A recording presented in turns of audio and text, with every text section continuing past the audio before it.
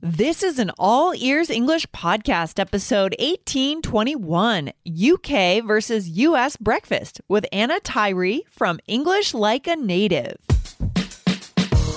Welcome to the All Ears English podcast, downloaded more than 200 million times. We believe in connection, not perfection, with your American host, Lindsay McMahon, and today's featured guest coming to you from Denver, Colorado, USA. To get real-time transcripts right on your phone and create your personalized vocabulary list, try the All Ears English app for iOS and Android. Start your 7-day free trial at allearsenglish.com/app. Are you a breakfast person? Today, my special guest, Anna, from English Like a Native, tells us how breakfast in the UK has changed over the last 50 years. And we'll also look at the emerging boozy brunch culture in the US. Listen in today.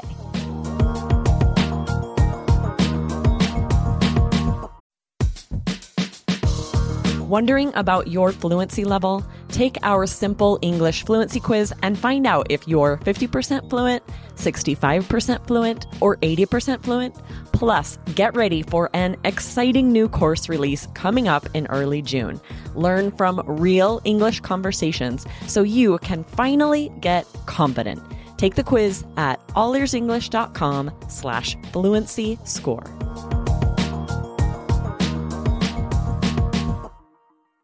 Hello, everyone. Today I have Anna on the show from English Like a Native. Welcome, Anna. How are you today? Hi, I'm really well. Thank you. Thanks for having me. I'm excited to have you on the show today. Guys, Anna is an English teacher, an entrepreneur, and a creator. She is the owner of englishlikeanative.co.uk, and she has a YouTube channel with more than 800,000 subscribers. Anna, congratulations on your work so far. You are definitely a leader in this industry. That's amazing. Oh, bless you. Thank you so much. That's really kind of you to say. I don't really see it that way. I'm just doing my thing, like most of us are, just trying to help people. And yeah, it's working all right. I've been doing it for a long time. How long have you been doing it? I think it's getting on for 9 years now. Oh my gosh. Very similar for me. So we've been out there creating content for a long time for our listeners, but today I'm excited for my listeners to have you on the show because guys, we're going to talk about a topic we all love, which is food. Of course we do. And specifically breakfast. Anna, are you a breakfast person or not so much? Now, this is an interesting question because I've always been a breakfast person. I always felt like I couldn't function until I had breakfast.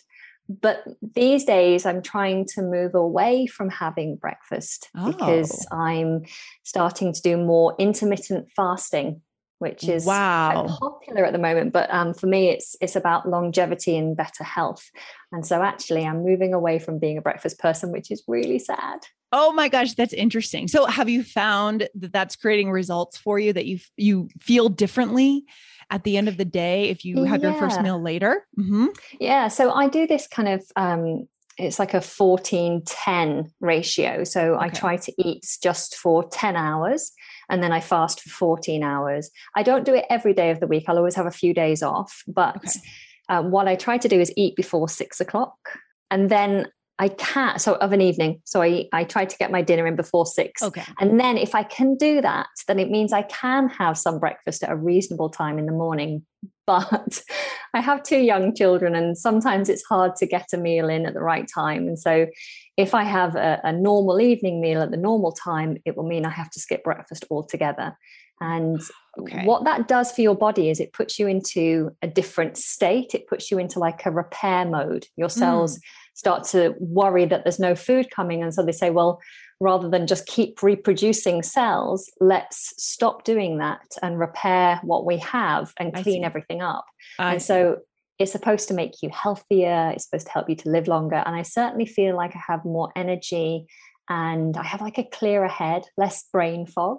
Wow. Interesting. Oh, now I'm curious. I feel like that would be really hard. I tend to get kind of hangry in the morning, right? So for our listeners, guys, the word hangry is a combination of hungry and angry. Fun little word. I struggle if I can't eat within the first hour of when I'm up, but you let me know about how that goes, Anna. After a couple of months, I'll be curious to see, what is the final result? Is it really, sounds like it's working so far. So that's great. Awesome. Yeah.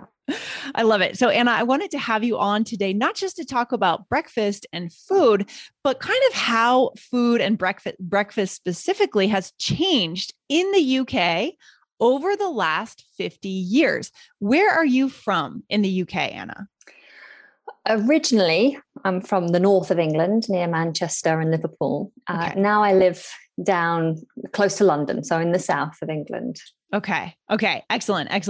And so let's talk about this a little bit. I mean, I have some things to share with our listeners about how American breakfast has changed, but I'd like to hear from you first. What was it like 50 years ago? Or let's say 70 years ago in the mid 1900s, right? In the 50s. Yeah. And what is it like today? Yeah. So I wasn't around at that time. Right. Sure. Neither was I. I do know that, we were coming out of the world wars that happened in the early part of that century. And in the UK, we still had rationing going on in the 50s. So they were still rationing things like eggs and meat. And so breakfasts were quite plain, really. Egg on toast was a staple, as well as cereals. And always with an English breakfast, something that's never changed is tea. A cup of tea is the first thing you start with. And then, toast, eggs, maybe jam on toast. Yes. But nothing too lavish. Nothing too extravagant. It wasn't the time. People didn't have the money, right? Just after the World War II. We could do a whole other episode together, Anna, on tea culture. I would love to learn more about that, the right way to hold your teacup. I mean, there must be so much etiquette in British culture around tea, I would imagine. Mm-hmm. Yeah. I mean, I've got cupboards full of tea and tea leaves and teapots and tea strainers. Sure. But, a good old tea bag in a mug, it goes down pretty well. Goes down pretty well. I love it. So a very basic kind of atmosphere. And I'll just throw out the American side of breakfast in the 1950s then, and then we'll go to current day for both cultures. So guys, in the US, in the 1950s, we had the famous diner, right? I'm not sure when have you ever heard of a diner, Anna? I'm sure you have. I'm sure you've traveled. Yeah. Heard of it. Yeah. Well, we have Stranger Things. No, we have a lot of American of course, culture TV here. Yeah. And so, diner is a very iconic American, like cafe. It would be a cafe or a cafe for us. Exactly. Yes. Do you have many roller diners? Do the waitresses really wear roller skates? I've seen that. Yeah. I've seen where we have more of a drive. I think they call it a drive-in, where you drive into a little kind of kiosk for your car and the waitress comes outside and skates around your car, takes your order, then skates back in and then skates out with your food. So yeah, that is a thing that you find when you take a typical American road trip, you would find that out in the countryside. But the diner was invented I believe in the Northeast in New Jersey. And guys, if you've never been to a diner, it looks like a traditional railway dining car, right? That's kind of what it's traditionally been modeled after. So I remember going when I was a kid to a little diner and thinking, oh, it looks like a train. That's interesting. So bad coffee, bad bottomless coffee, greasy food, right? But also very basic, Anna, similar to what you said, which makes total sense for that time period. But now we can still go to diners any time of the day and enjoy basic food. You're not there for the quality of the food, right? Yeah. I love that. I always find that if it's more unhealthy, then it's cheaper. So you're going to get more. Well, it's funny you say more for your money, because actually the more you pay, you tend to get smaller portions and healthier food. But you just have to think of it in the right way. That's true. When you go to a very fancy restaurant, at least in the US, you often get a tiny portion. Not sure whether it's always super healthy, but we never know what those chefs kind of put in there: butter, cream, all these things. This podcast is sponsored by Cloud Optimizer. As a business owner or IT manager, Are your cloud investment costs going up and you don't know why? It's time for Cloud Optimizer. As you migrate your business to the cloud, what you're spending and why you're spending it can get a little hazy. But Cloud Optimizer clears up the mystery and puts the cloud to work for you.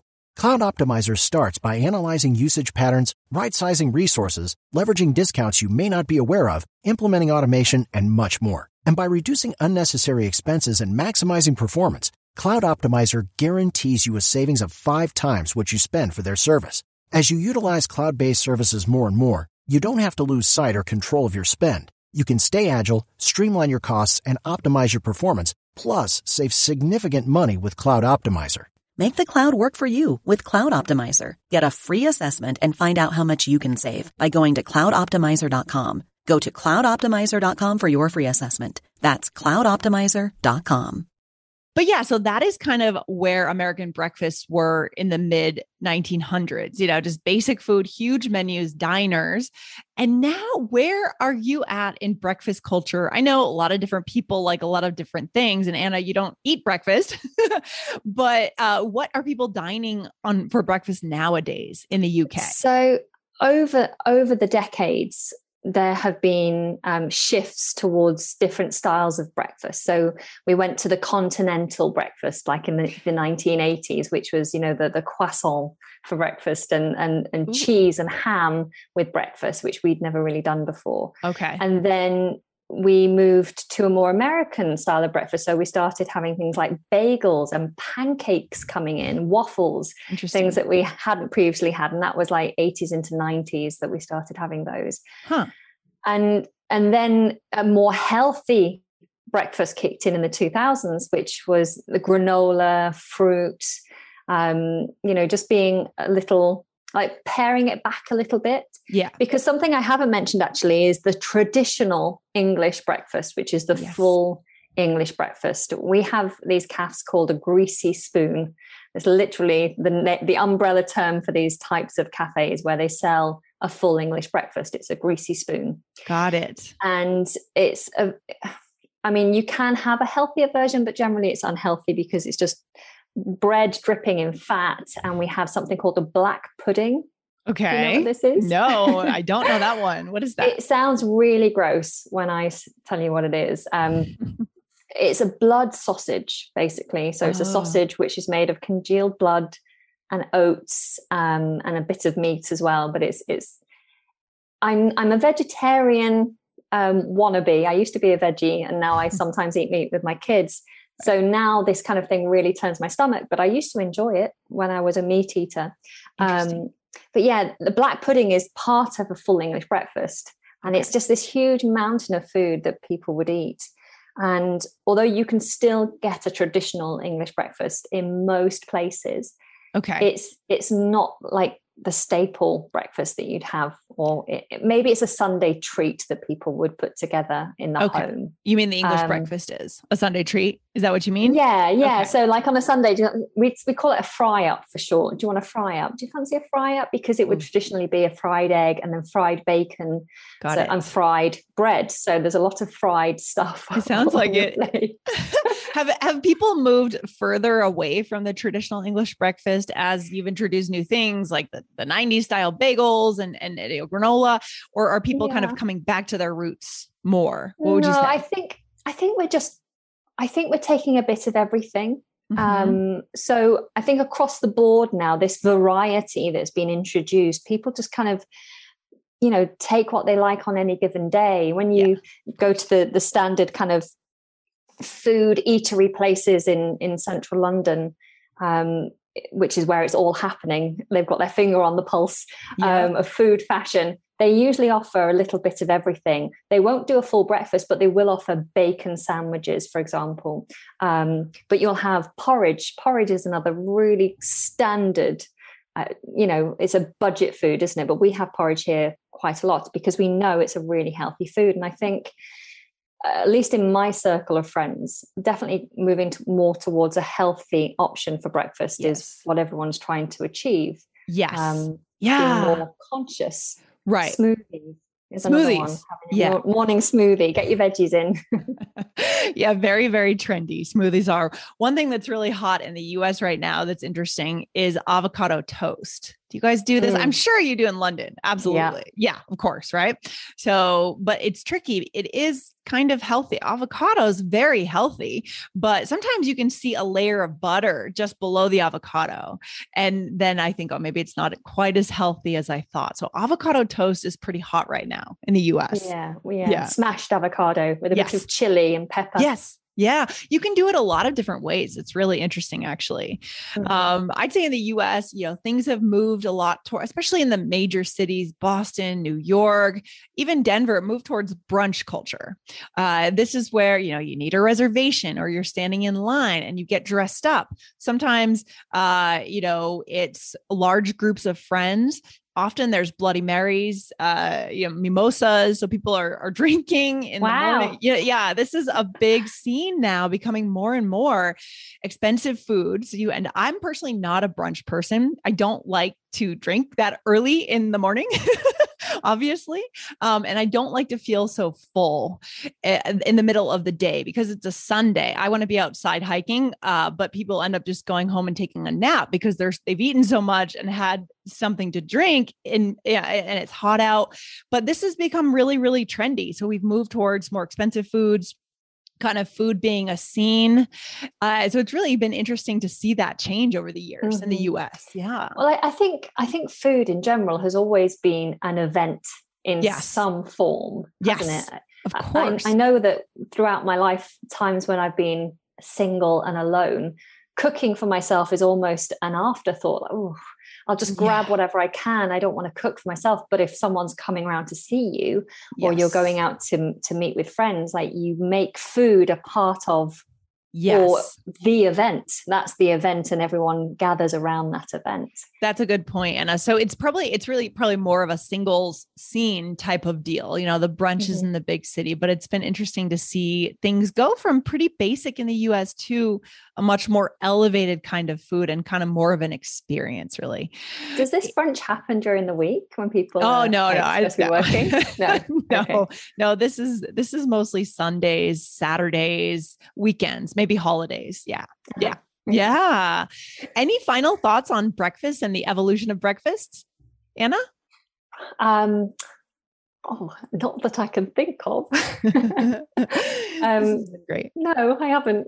Sorry. That's okay. No, this has been great, guys. It's always interesting to compare two cultures, especially when you hone in on one specific thing like breakfast, like lunch or dinner. So have this conversation with other native speakers in your world. Open up the conversation like Anna and I have today. So go for it, guys. All right, Anna, can you tell our listeners where they can find you online? Of course, yes. Please come and check out my channel, English Like a Native, on YouTube. And I also offer courses and services for English learners over on englishlikeanative.co.uk. Awesome. Well, thanks for coming on the show today. It's been really fun chatting. No, thank you for having me. I've had a great time. Thank you. Thanks, Anna. Take care. Bye. Bye. Thanks for listening to All Ears English. Would you like to know your English level? Take our 2-minute quiz. Go to allearsenglish.com/fluency score. And if you believe in connection, not perfection, then hit subscribe now to make sure you don't miss anything. See you next time.